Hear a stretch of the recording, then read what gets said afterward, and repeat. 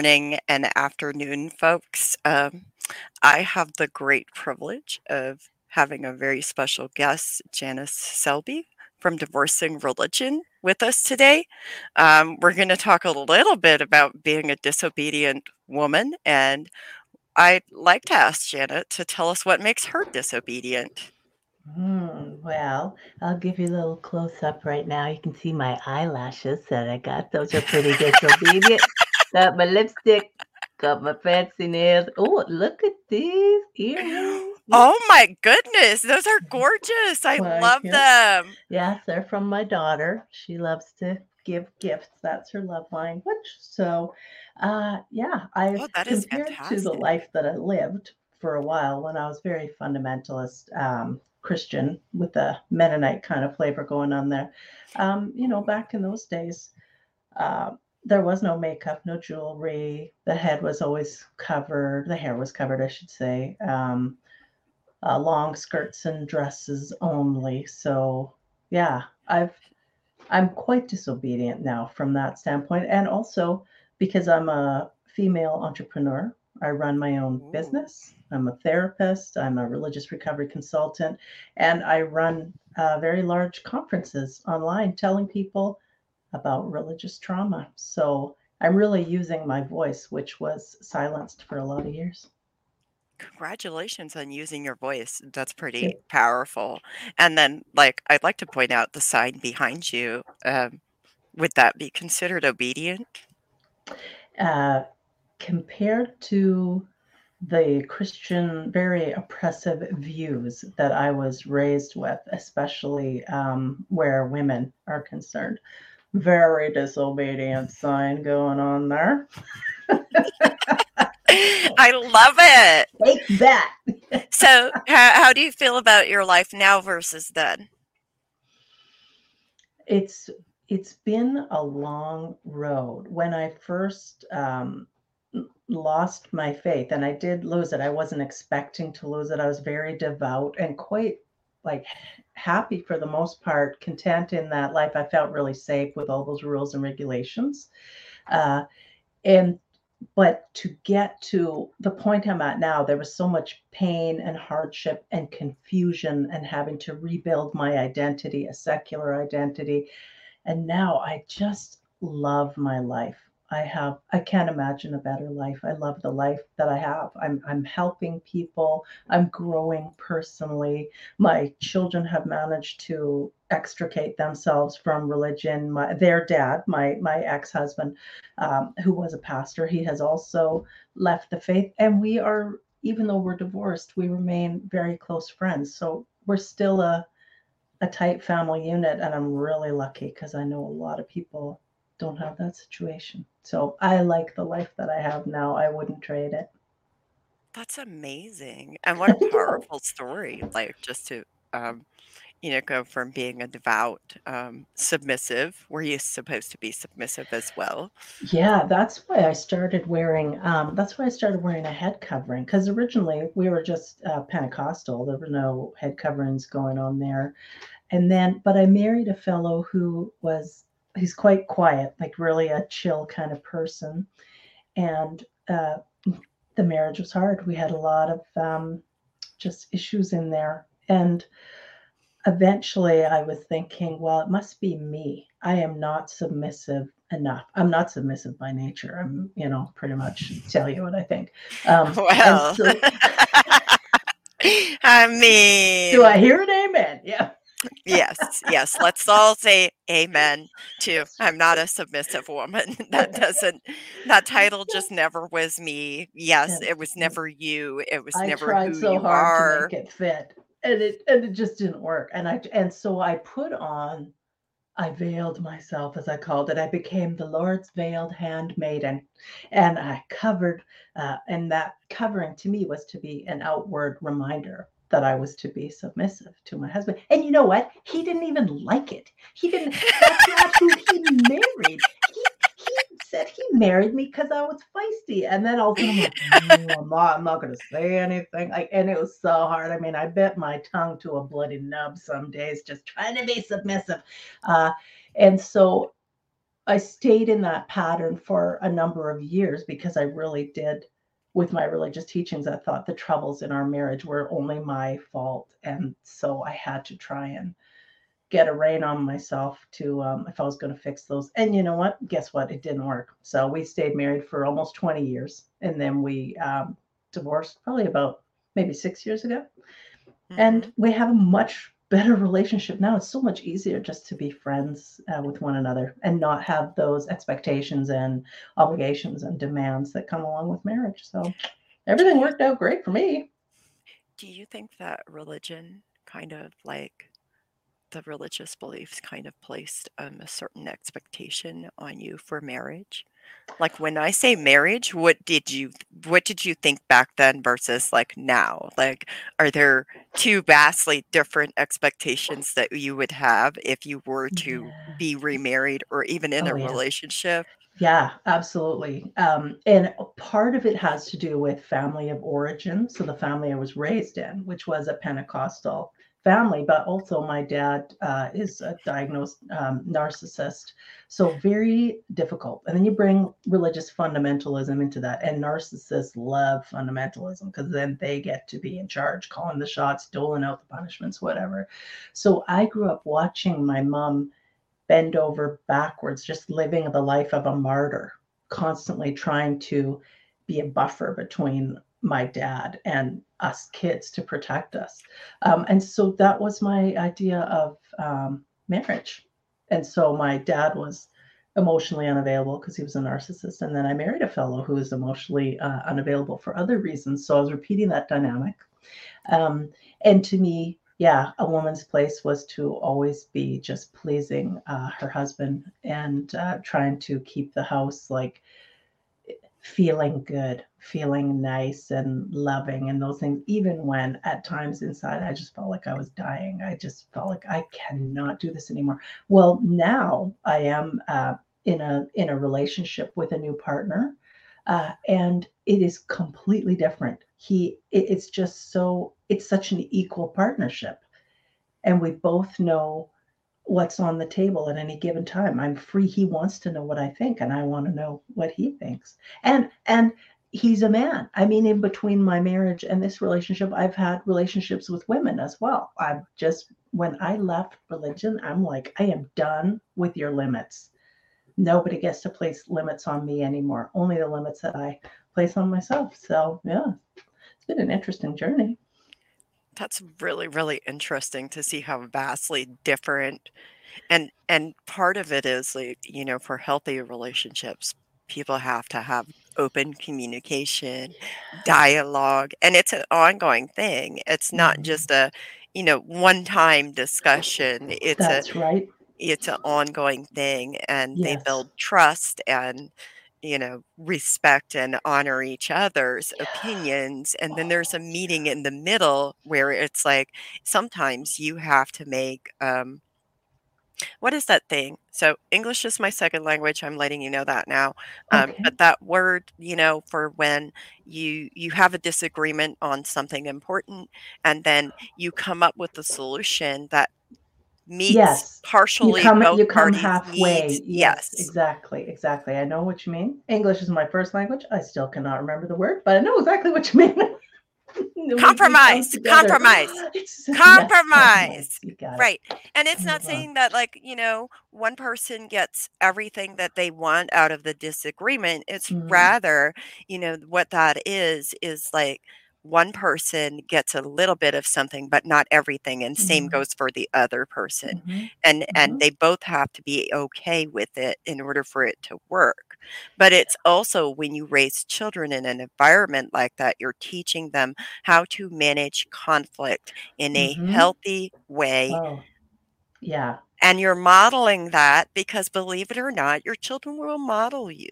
Oh, it's so true. And so I grew up in a, fairly unhealthy home situation. Never ever heard my parents fight. Never heard my mother raise her voice ever with four kids, and never heard her make an objection, even though, my dad was quite terrible, and he would come in and, be loud and be abusive in some ways. And we were all just expected to take it. Only he could have an opinion, only he could express anger. The rest of us could be either happy or sad. But we couldn't be sad for very long, and we could never be angry. So then, how do you learn to navigate and communicate with each other when your family of origin never modeled that communication? So that's been a whole learning thing. And then also, one thing I found out too, that my husband, whom I get along with quite well now, we had a really competitive relationship, and I could never figure it out because I didn't want to compete. Then that's not a partnership, it's not a competition. But that's how he was raised. That's how he was raised. And I was like, why does it always feel like we're competing? And it made it so hard because then he couldn't support me when I was trying something new that was threatening to him. And so now the partnership I have, wow, my partner is so incredibly, vastly supportive and just wants to see me succeed at every turn. Will just do whatever they could do uh, to help me realize my own success, and that is incredible to me because I didn't have that support before. That is absolutely powerful, and it's, like, super interesting too because my current partner, like, absolutely supports the things that I do, and, Oh, like, isn't it wonderful? just having that kind of support, like, really does mean so much. It means the world when Yeah, you have that kind of support, somebody in your corner who's, yeah, like, cheering you on from the yeah, sidelines, and the rest yeah. of the world may not see it, but we know that they're there. Oh, yeah, it makes all the difference. I feel like before I had to dull my shine or dull my sparkle, like that was a big thing for me. I had always been quite musical, but then when I married my husband and he was supposed to be musical, so I stopped playing guitar and stopped doing those things. Oh And my I god. always loved writing, but he wanted to write, so then I stopped writing and I just edited all his writing. Like I really made myself as small as possible. And now I'm like, there's no limit for me. It feels really good. And not only that, but when you say you're a counselor, like, can you explain what a registered professional counselor is? Sure. Yes, I'm in Canada, so that's a Canadian designation. I'm in British Columbia, and registered professional counselor. That means I've done all my schooling and all my supervisory hours. And so now I can call myself a counselor in Canada. I can call myself a therapist. In the with clients in the United States, I am a consultant. So people contact me when they have religious trauma and they're trying to work through things. Now I'm an atheist and even a naturalist, so I don't see any reason to believe in supernatural things, and so I have to let clients know that my supporting them will never involve pointing them back to the Bible or pointing them to supernatural kind of sources. That I believe they have everything they need within them. They just need some support. And that's shocking for a lot of people. And so some people, I'm not a good fit for them. If they're still quite religious, then they're probably not going to like what I have to say. But there are a lot of religious people right now who are recognizing it's not working for them and they're trying to figure out what that means. And so I do work with those people if they are comfortable with some of the differences that we have. I want to see people healthy and happy and feeling successful in their life. And whole and joyful. Yeah, that's Yeah. exactly right. It's really important, and it's also interesting because, like, sometimes some of the challenges for many who have been, they've experienced so much religious trauma. I know that you mentioned on your website religious trauma syndrome. Um, Mhm. is there, like, a specific description of that you may Sure. share with us? Yeah, so the psychologist who came up with the phrase religious trauma syndrome is my friend and professional mentor, Dr. Marlene Winnell. And she wrote a very important book called Leaving the Fold. And Leaving the Fold is kind of a guidebook for anyone who's leaving a fundamentalist background and is trying to regain their footing and figure out what Mhm. happened and what to do next. And so Dr. Winnell, she talks about it in terms of So we have restrictions and losses placed on us when we are members of a fundamentalist group. And then if we do manage to leave that group, whether we're kicked out or we leave on our own or we lose our faith or whatever, then we suffer even more losses as a result of not being in that group anymore, not having those same beliefs, not having that same support, not having that community. It's a real double whammy. And then um, there are things that we have to cope with as a result of those losses. So some of them are physiological things that go along with grief and loss. So we may have trouble sleeping, we may have trouble focusing, we may have gastrointestinal troubles, we may be prone to addictive type behaviors, may struggle with anger and low self-esteem. There are all these things. So it's like a syndrome. It's kind of a catch-all phrase for all these difficulties and challenges that we might have when we were raised or when we spent a long time in a fundamentalist religious group.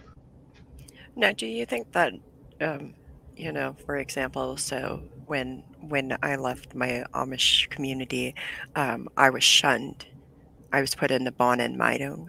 So like that, I believe, is also part of like religious trauma syndrome. Like, Oh, so it doesn't, absolutely. it's not even just like from like a fundamentalist viewpoint. I think it applies to other groups as well. Absolutely. Yes, But from shunning the, and yeah, yeah, and it's it, terrible. in different groups, they may even practice different things. They may call it different things, but it's still Hmm. ultimately, if you leaving that group results in your family and your community completely shunning you and casting Yeah. you out Oh, yeah. and refusing to have any conversation with you that is not Mhm. admonishing you to return to the fold. Mhm. I mean, that's it's just another form of shunning. No matter what you call it, shunning by Yes. another name is still shunning. Oh, yeah. And it's so profoundly, it can just be so shattering and devastating and disorienting. Uh, you were this and now you're that, and now you don't even have anything or anyone to support you over Right. here. What are you to do if you're lacking in education, and if you don't even know how to get resources to help yourself? It's like you're suddenly plunked down in a different country, and you don't speak the language, Uh, and you don't understand anyone, you don't even know how to ask for help. Very, very challenging time. A lot of folks are unable to cope with those profound losses, and they end up going back to the community even though it's toxic in many ways, or some really struggle in and out of addiction. Some folks end up on the street, just for different things that happen, and they don't have the ability, the resources to help themselves. So very hard time. I really appreciate the work that you're doing. You are building a strong support network and community for people who need it. I really hope so. I really hope that people, if you're watching this and you're struggling with your faith, I hope you know that there are people out there that will support you in a non-judgmental way. Mm-hmm. I Mm-hmm. really, really hope so. Because another thing that ties into that is, so like, some of us, we may not even have words. Like when we leave our close insular communities, Yeah. we are often taught this idea that forgiveness means silence. Forgiveness equates silence. Once forgiveness is granted, the church has decided that somebody is repentant, and forgiveness equates silence. So the thing is to me, that's not forgiveness, but that's what some theologies put out there. Mm-hmm. That is Mm-hmm. forgiveness, and it even seems to be kind of tied into um, other groups can also prescribe to that theology. I feel Mm-hmm. like that's bad theology, and from the get go. There's no Yeah. like. So, how did your like fundamentalist group? How did they define forgiveness? Well, they took it quite seriously and took it from the Bible. Forgive as I have forgiven you is like a commandment to follow. But what happens a lot of time is it just means enabling the abuse to continue. Um, yeah, so you couldn't, in my group that I belong to, you were not supposed to participate in communion if you had any problem with a brother or sister, with any other member of the congregation. You couldn't take the communion. You were supposed to go to them and try and sort out the problem. Either repent or whatever, just to try and make peace there, and then you could have communion. Um, and sometimes when people are very unhealthy or cruel, right? Cruel, unhealthy, toxic, um, they will not only abuse one person, they'll abuse repeatedly, they'll abuse multiple people. And if that person is a man, especially, and you're a member of a fundamentalist sect where the patriarchy is firmly entrenched and insisted on, um, you don't even have a voice. Even if you want to go and tell someone what this person is doing, you'll be shushed. You'll be told that didn't happen, or told we don't talk about that. There were no witnesses, so it doesn't count. Whatever are the ridiculous and harmful things that people say, and then you're commanded to forgive, which means just to be quiet about it and not to talk about it again, because there's a great conspiracy of secrecy in so many of these groups as well. And that just allows the abuser, and it also can weaponize forgiveness. Then they can just abuse you again and say, you have to forgive me. You have to forgive me. The Bible says you have to forgive me. So and so pastor or whomever said you must forgive me. So that's where it's weaponized. That's where it's like they can club you over the head with it, and you can just become so numb and disassociated from it, and just so without hope. So, where is there any form of personal autonomy in that kind of situation? Like, let's just say you're a survivor of abuse and that situation occurs. Like, where is there any form of personal autonomy? Is there? Um, within those groups, I don't think so. Autonomy is not something that's spoken of or that's prized in any way. Obedience is what's prized. Obedience, curiosity and autonomy, those things are essentially beaten out of you, right? Either physically or emotionally, or your caregiver's like, that's not acceptable. Don't ask those questions. Don't dress that way. Don't do those things. Instead, you just have to look and behave like everyone else. So there is no autonomy there until we're able to get out of the group or reach outside the group for help. So, what happens to the people that are unable to look and act and conform to what they expect them to Oh, be? the ones who don't conform, yeah. I think they find themselves on the outside within, to a fairly short amount of time. So the churches I belong to, the Pentecostal ones, they didn't practice shunning per se, but so I think a lot of people, they might leave those fundamentalist churches and move to churches that they call more progressive. Maybe they're an LGBTQ affirming church, but they're still, following the Bible as their guidebook or whatever. So some of those folks might move into those spaces, and those spaces are more likely to demand some sort of accountability, to reach out, to get the police involved, to uh, close off membership to abusive, to an abusive member or whatever. But I don't even know how often or how likely that would be. And again, we're still, even our society promotes this idea of forgiveness. So, you're a drunk driver, kills your child or something. Well, then the really big thing to do is to go to the prison and forgive, or stand up in the court and tell them you forgive them or whatever. Um, Highly overrated, in my opinion. I don't, when I'm working with religious trauma clients, forgiveness is like the other F word. We talk instead in terms of acceptance. We have to accept what has transpired, whatever was done to us, whatever has happened. That is a fact that it has taken place, and we have to be able to accept that in order to have any forward growth or Right. momentum. But that is quite different from forgiveness, because we tend to think, Right. oh, forgive and forget. It's just no problem. But some things are not forgivable or forgettable, and you actually don't have to. You're allowed to say, this happened, this person did this to me. And so now, moving forward in my life, I choose to have no contact with that person. They have no space at my table or in my life. And it may make me sound, bitter or unforgiving, those things I which have are, a whole list of words. that's right. Let's talk about the words. That's it. Some of the words. Let's just read off the words, because Mm-hmm. so there's a few things that I have been called because my voice is very clear on where I stand.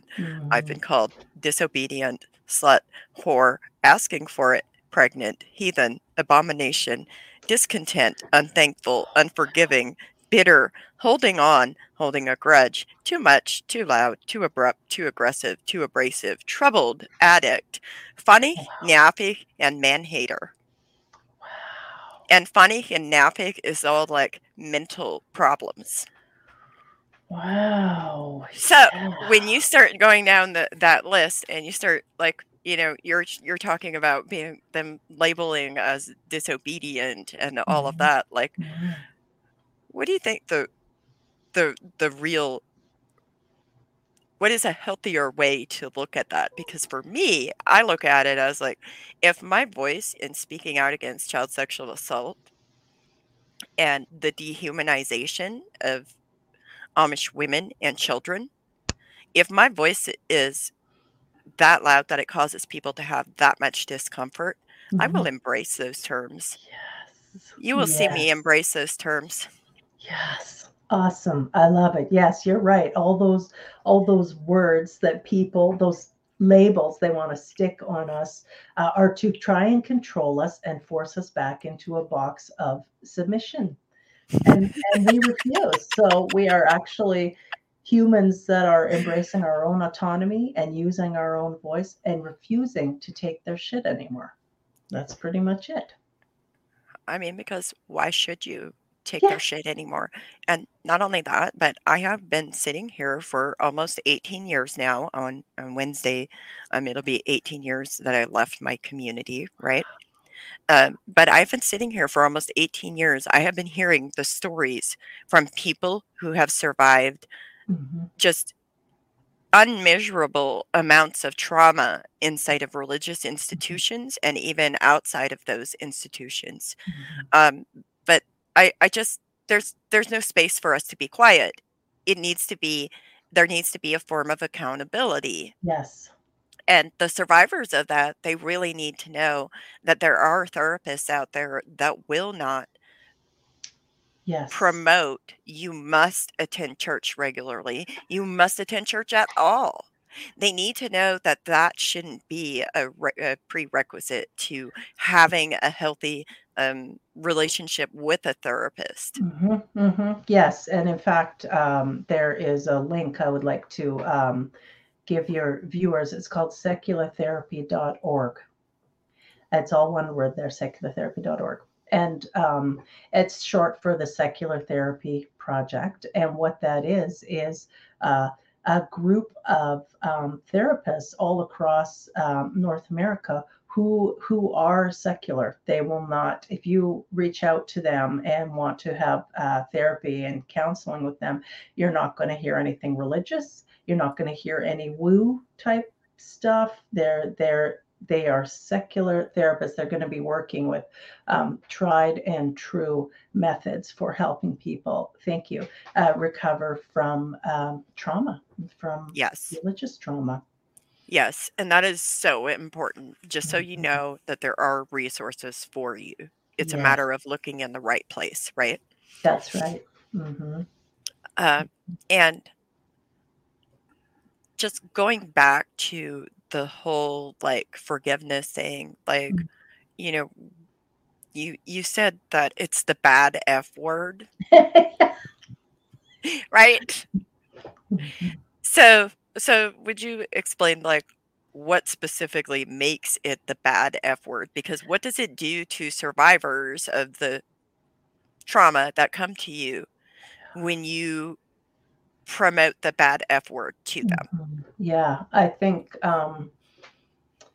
it d- demanding that someone forgive another person. You can't demand it. You can't demand it. People could like outwardly conform, but that does not necessarily mean that inwardly anything is going on. People do what they have to do to survive some very difficult situations. So it's can be very disempowering when we are telling people that they need to forgive. Um, it can seem like it's wiping away the seriousness or invalidating the abuses that they've suffered, the traumas that they have suffered. It's it really comes from kind of a very high and mighty place to say to another person, "Oh, you need to forgive.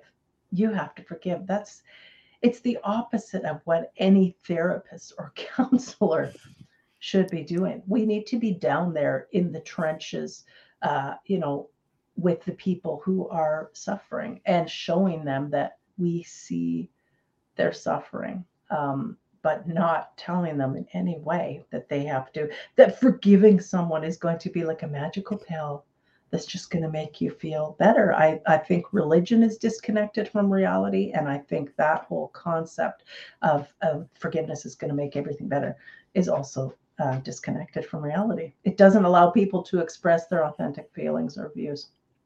Well, and it's always interesting to me because the religious definition of forgiveness compared to like the dictionary definition of forgiveness, which simply means like holding no ill will towards the person.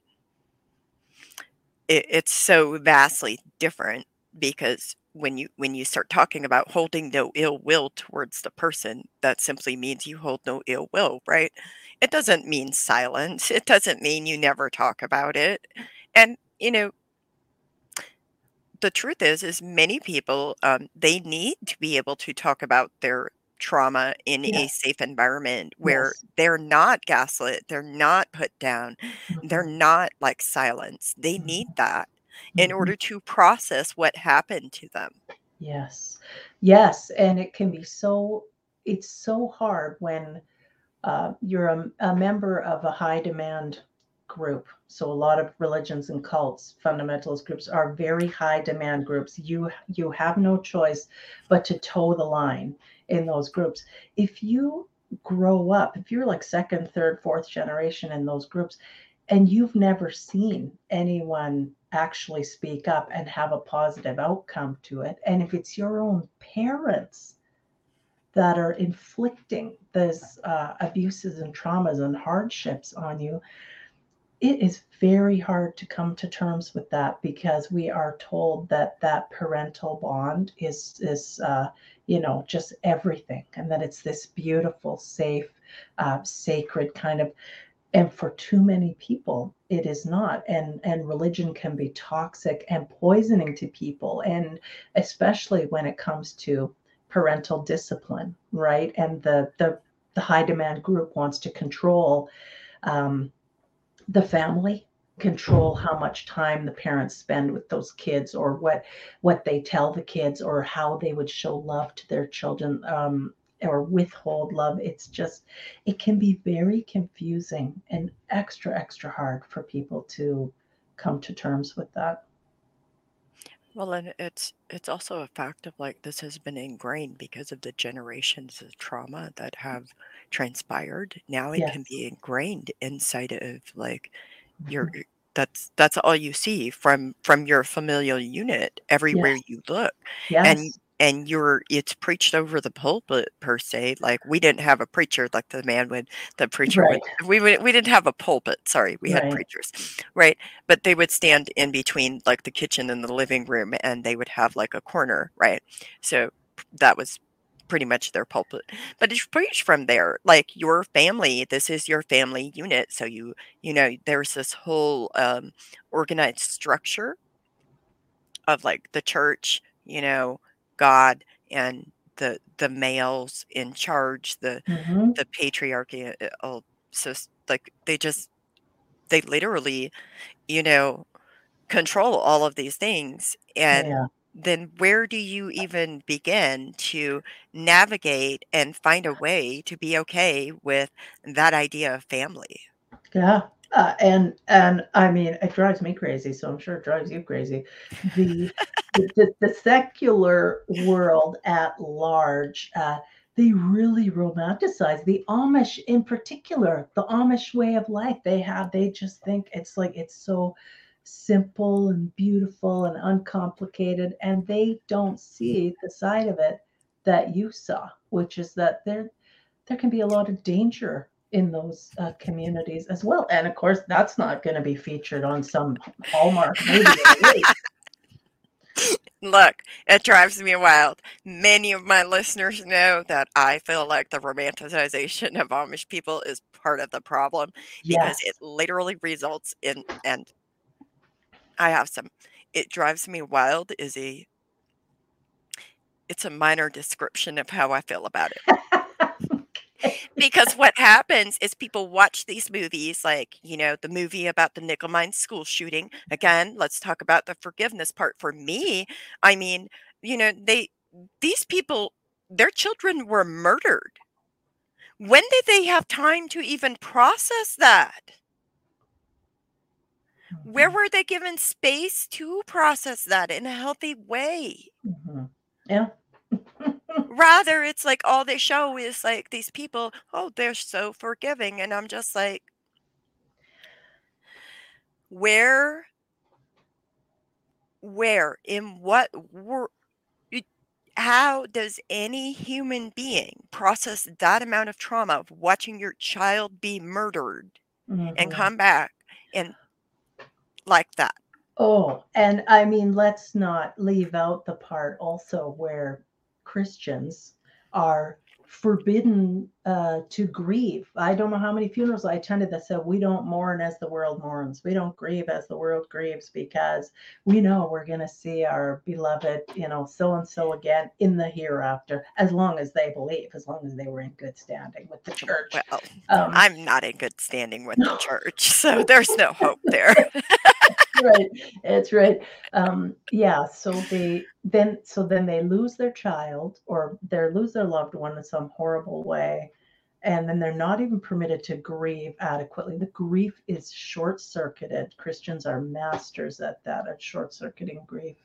But even when we look at the broader picture as far as the Bible, and so God says, "Forgive as I have forgiven you."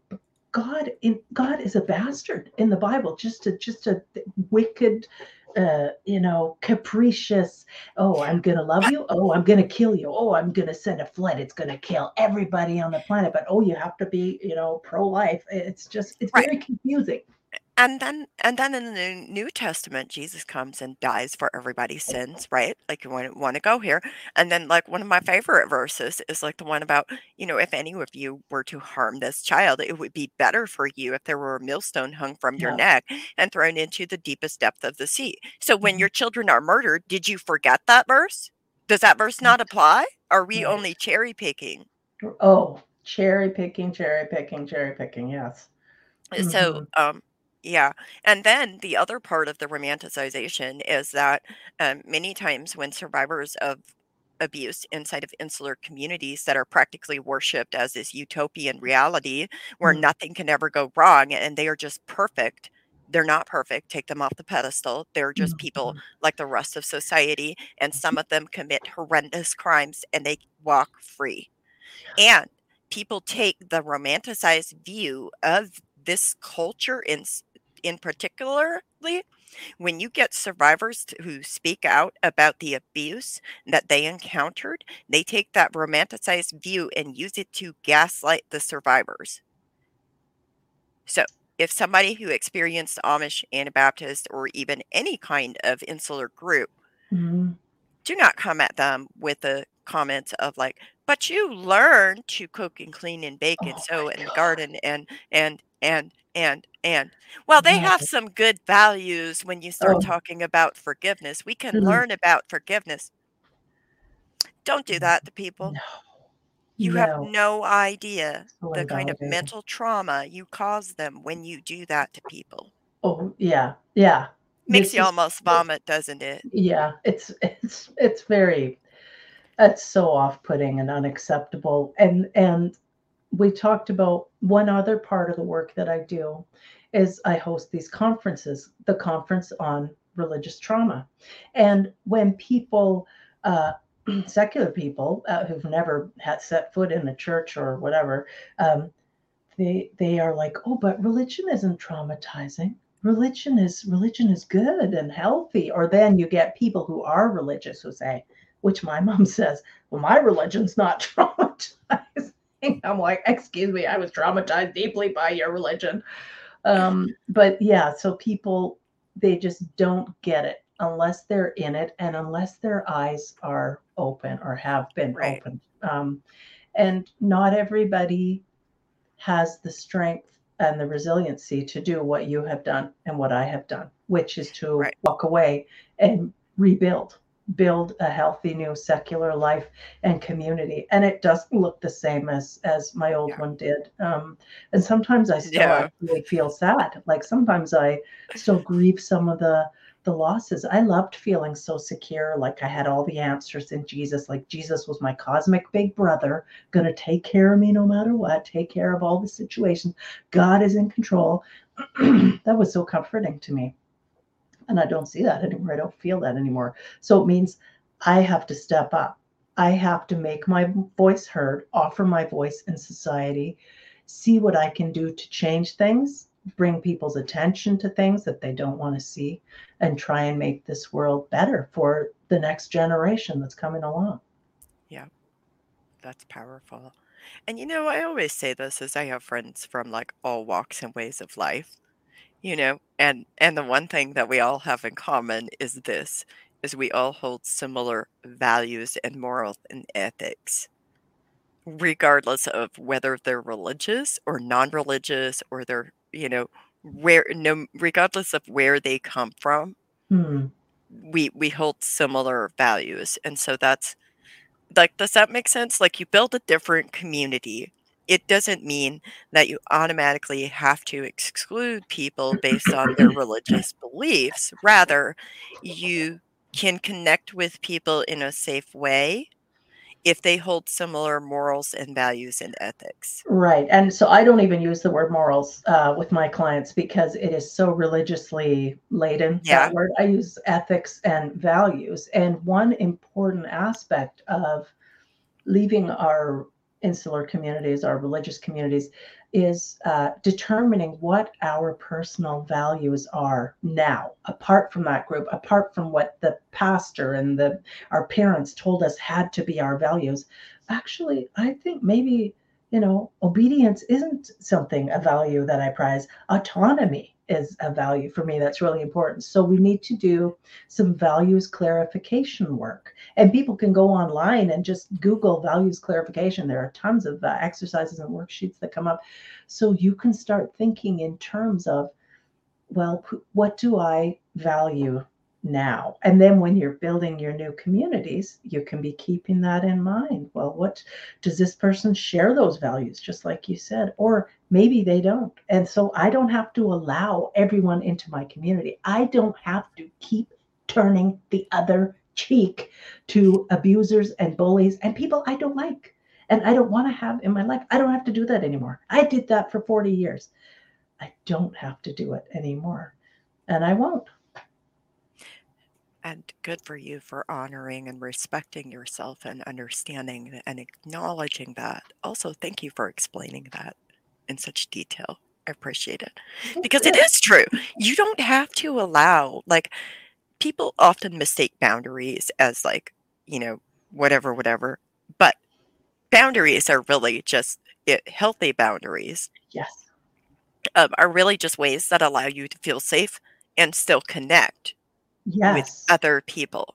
It is Yes. human nature to want to connect with other people, to Mm-hmm. feel like you're connected to other Yeah. people.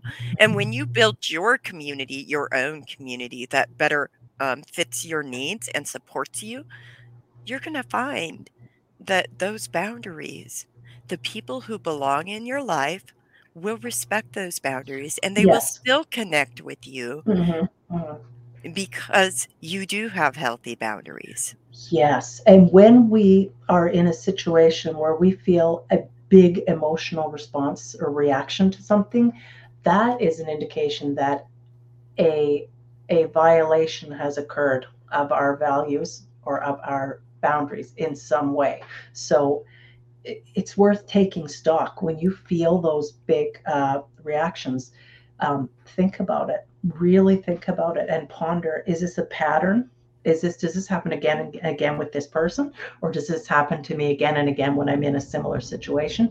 When was the first time that I actually ever remember feeling that response come back? Often it's rooted in our childhood, but it's important for us to be aware in our bodies as trauma survivors and people who are healing from our traumas, how we experience the feelings of trauma in our body. We need to, because we were almost forbidden from feeling those things, from mentioning them, from feeling them, acknowledging them.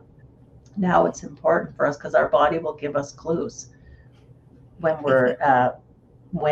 we are being activated, our trauma is being activated again. And then another thing is when your trauma is activated, what response do you have? If you become aware of your body having this trauma response, sometimes you are able to literally look at yourself and say, Yeah. "Okay, there's trauma speaking." And Mhm. what do you choose to do with that? Because there's always the option of removing yourself from the situation and Mhm. processing it. There's Mhm. always the option of writing about it. There's the option of finding a safe person to talk about it. Mhm. Like, what other things? Because some people use art, for example. I'm also Oh, yeah. disobedient because if you look behind me, there's like some paintings. Pretty sure Yes. those are not approved by the bishop or, I love it. or my stepfather. Yes. Yes, I don't think they approved any of those. I really don't care, but I love those paintings. But that's Mhm. again, like people find different ways to navigate and reprocess that Yes. trauma. Some Yes. people make music, some people sing, some Mhm. people, like especially neurodivergent people, they may find specific ways of stimming that help them feel and Yes. process that. Yes, exactly. And so giving ourselves permission to explore and to be curious, to be warmly curious rather than judgmental. And the judgment part is what was so heaped on us and demanded of us. We were supposed to judge other people also when we were in those high demand religious groups. So giving ourselves permission to feel things and wonder about things and try things. You're talking about art, and some people write and dance, and physical movement can also be super helpful in Mhm. processing trauma because it's connecting us to our body. So maybe a certain type of dancing really calls out to you. Maybe it's yoga, maybe it's running. Some people really get very into meditation, and that works well for some people. And for other people, meditation sitting there doesn't work well for them because it's too triggering. It reminds them of hours that they had to spend in prayer or chanting or whatever it was.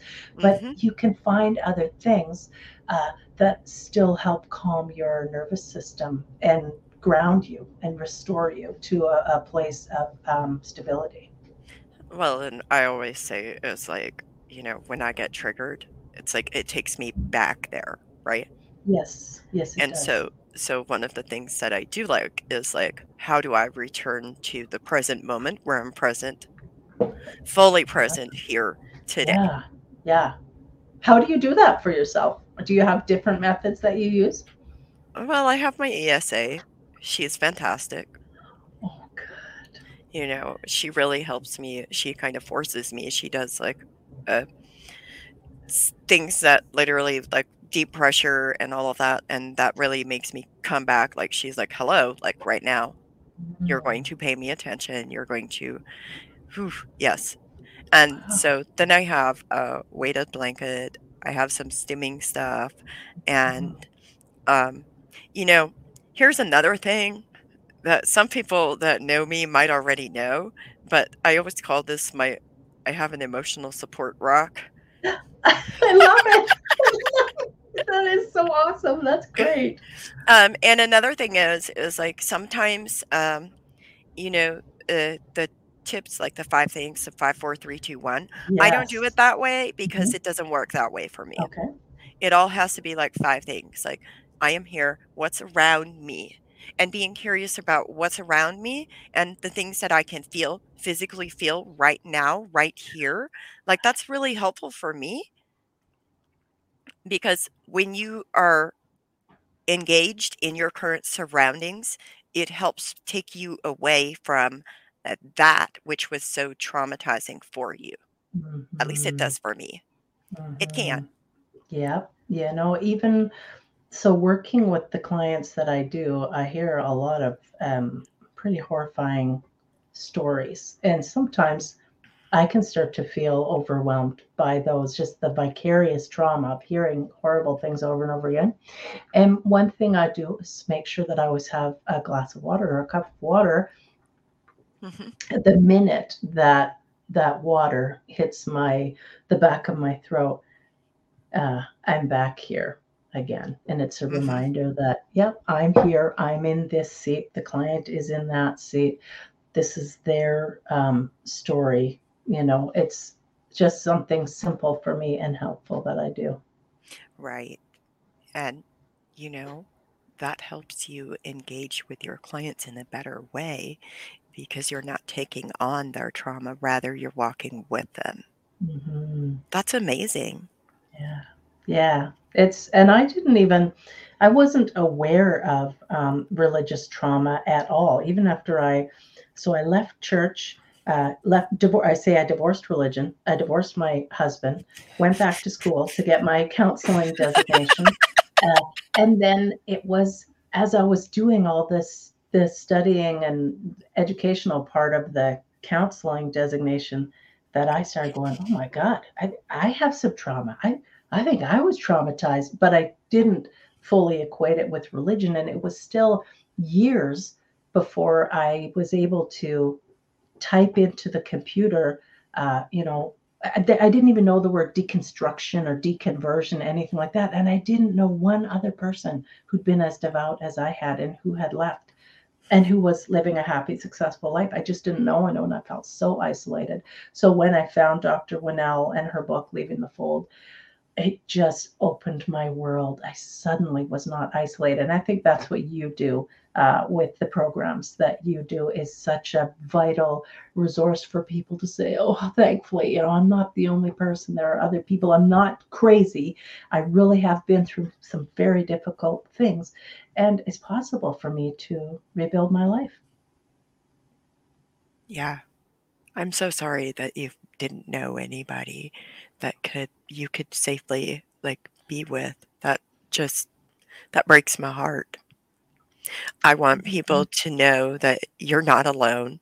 If you're struggling with your beliefs about religion, you're not alone. Mm-hmm. You are so Mm-hmm. not alone. There are many who struggle with religious beliefs. I mean, I know people who have left religion over their child disciplinary practices. Yeah.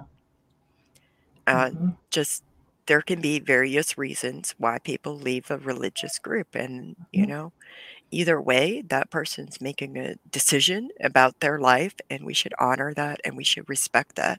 And I'm so Yes. proud of you. Are you proud of you? Because I you were am. able to do that. And even though you felt alone, like you came back, you found a way to connect with people. You're Mm-hmm. building your own community. You're holding these Mm-hmm. conferences. You're Mm-hmm. providing therapy and consulting on religious trauma. Like, Yeah. that's pretty powerful. It So feels really good. that is awesome. But are you proud of you? I am. I am proud of myself. My partner makes that point also that he says, I hope you're proud of yourself. You- And I am. yeah, absolutely. Be proud of you. Because you know Um, what? what? That's another thing that many religions take from you is I any know. accomplishments or Yeah. goals or Yeah. anything you accomplish. It's like taken from you. Yeah. I guess this is another way that we are disobedient, that we are proud of ourselves. Yeah, because religion really does stamp that. that out. You're not allowed to take pride, but pride is a very natural response. When we learn to tie our shoes or do something like that, we do feel proud. That's part of what keeps us going. It assures us that yes, I can learn. I can grow and take on new tasks Mhm. and develop new aspects of myself. That's important. And for religion to squash that is very unhealthy. Yeah. So we have about 5 minutes left. Do you have any specific words and tips that you would like to share for people? I would like to also encourage people if they are looking for help, maybe they're questioning their religion or questioning their beliefs. There's a really important organization called Recovering from Religion, recoveringfromreligion.org. And they have a 24-hour, 7-day a week helpline that's staffed by volunteers, recoveringfromreligion.org. And they have just a massive group of resources, listing of resources. And they also offer groups all across the United States for people who want to meet together, to get together either by Zoom or in person, who are in fact recovering from religion. Thank you. Yes, that's a really important group. And of course, people can find me at divorcing-religion.com. That's my Mhm. website. And if people are wanting to learn about religious trauma, they can look into my conference. That is at religiostraumaconference.org. And Mm-hmm. all of those links, the Divorcing Religion and Religious Trauma Conference, those links are in the description of this video. Thank you. Yes, and Yes. one more shout out I'd like to give about that because I came from a sexually repressive background, and I mean, certainly Amish would be quite similar. And so coping with that purity culture fallout is another big deal. So I want to encourage your viewers that we're having an online conference for survivors of purity culture in October. It's called Shameless Sexuality Life Mhm. After Purity Culture. And we have a number of sex therapists and psychologists who will be speaking about religious trauma and recovery from purity culture and just how to have some really great sex. So I think Oh, that'll be fun. well, I mean, I was told that let me just this happened, like, approximately a month before I left the community. Mm. When you get married, you must do whatever your husband says, whenever your husband Wow. says, Wow. inside of the bedroom or outside of the bedroom. No, thank you. There's no purity culture there, is there now? My goodness, I'm that's sorry. No. ding, ding, ding. Uh, That's pretty which is awful. ironically hilarious because I have a wife, not a husband, so there's that. Yes. I love it. Yeah, Yes. But it's it's another important for us to be reason ourselves. I'm very disobedient. I mean, the red hair here, Yeah, obviously, no, I it's was not natural. admiring it. Yeah, looks good. I like it. I love the red Mhm. hair. I had blue hair for a while. I mean, truthfully, I would encourage people, go out, be curious, explore new things, find ways to like express yourself in a way that means something to you. Oh, you wouldn't believe some of the things I've encouraged my clients to do with their purity culture rings. So in the evangelical groups, especially, fathers will often give their daughter a ring that symbolizes her virginity, and she's not going to take it off till she gets married. I'm like, How you better creepy and gross. make that into a nipple ring or melt it down and use it for something else. Like you're not bound by any promise that you made. You were under duress. You were a child. You weren't an adult, and the whole group, that whole dynamic is just toxic in that way that they're trying to control you and control your sexuality. And you don't have to be controlled by anyone except yourself. Truth. Oh, and that's a good note to end this on. I hope y'all have a great and fantastic Sunday, and we'll see y'all next time.